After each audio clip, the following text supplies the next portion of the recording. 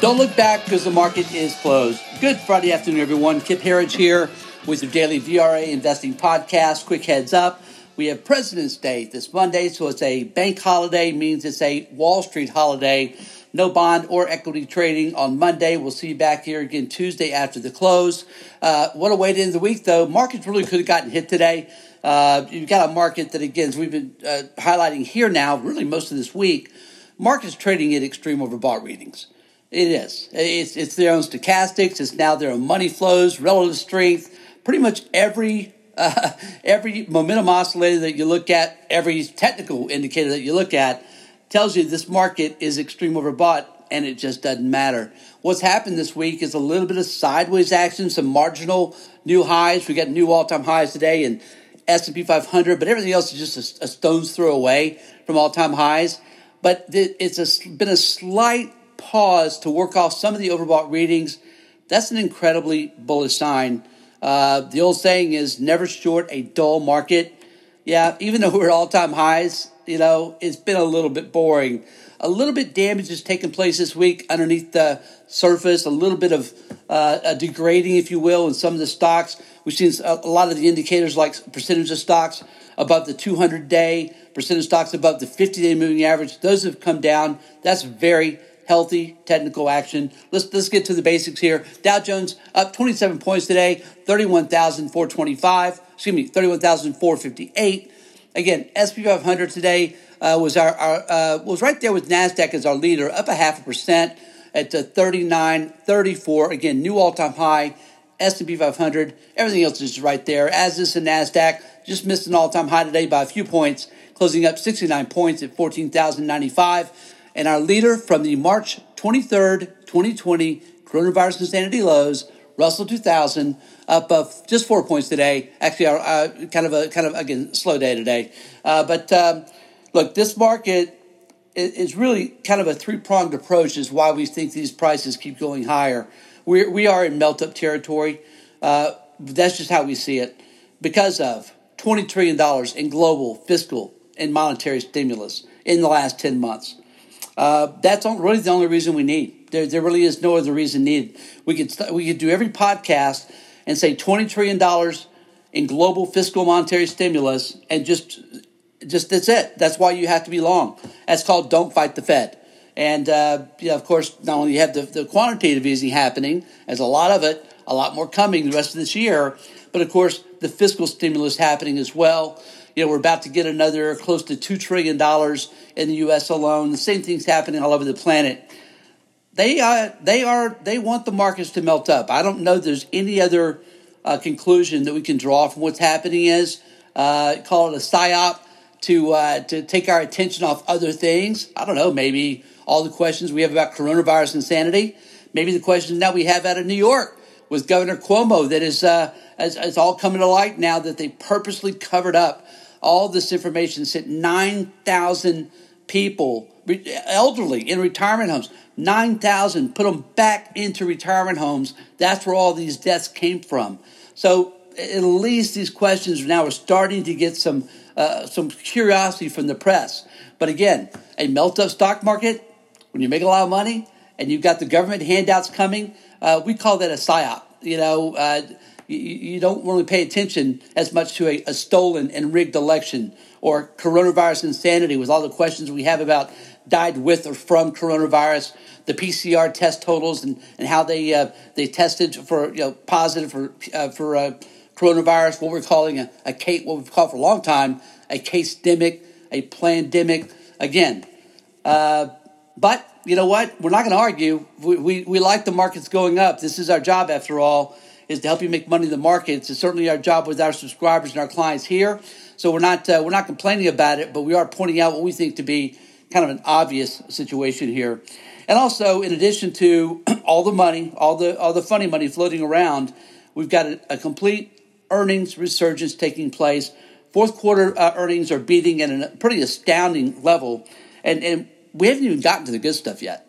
The good stuff takes place on the first and second quarter earnings, folks. The next 2 quarters we have to look at for earnings reports will be compared to the first 2 quarters of 2020. And of course, that's coronavirus insanity. That's when the GDP was dropping by 30%. So, we've got a lot of good news ahead of us. We don't think it's yet time to buy the rumor and sell the news. We think it's time to be fully invested and be aggressively paying attention to your portfolio right now.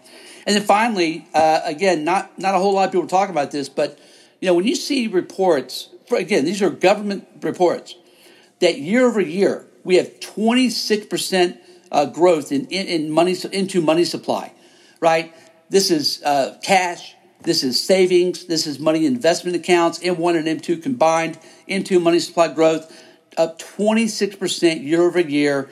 That's $20 trillion bottom line growth in M2 money supply. And folks, a lot of that still sitting in cash. It's coming off the sidelines, though.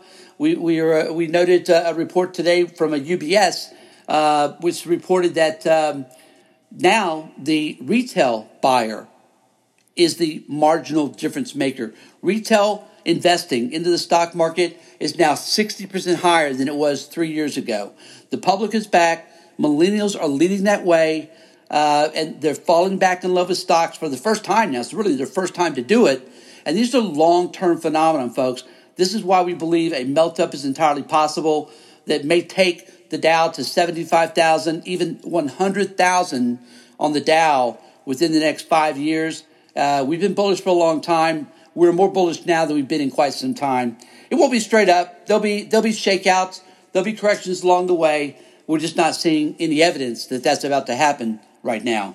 Let's talk about under the hood today in our internals. And again, good readings today on a pretty quiet day. Today we had, let's look first of all at NYSE and NASDAQ on advanced decline. Both were positive, not hugely so, but we'll take solid beats. It wasn't even 1.5 to 1, frankly, but it's still positive for both. Up, down volume. NASDAQ actually was flat, but NYSE volume positive by 1.2 billion shares. That's pretty good on a day where not much happened. And then finally, again, the thing that continues to get everybody's attention is new 52-week highs to lows. Let me just add that up here, get a final read here. We have 655 stocks hitting new 52-week highs to just 18 hitting new 52-week lows. So the internals continue to be very, very strong. Same thing in our sector watch. Today we had of our 11 S&P 500 sectors, 9 finished higher, 2 finished lower. Led to the upside by energy, oil powering ahead today. Energy stocks up 1.4% today. Materials up 1%, and financials on higher rates. The 10-year today hit 1.2%. That's the highest level we've seen there in the 10-year in some time. And the banks apparently like higher rates. We're not convinced they're going to stay up very long. The only sector down today really was utilities, down 0.75%. And finally, our commodity watch, gold today, a little bit soft, down $4 an ounce at $18.21. Silver powering ahead again, up 34 cents an ounce at $27.38. Copper hitting a new almost 9-year high today, $3.80 a pound. That's the first time we've seen that in, again, almost 9 years, up just under 1% today. Dr. Copper telling us that the global economy is in very good shape. Oil today, again, here's the kicker. This is the most important commodity.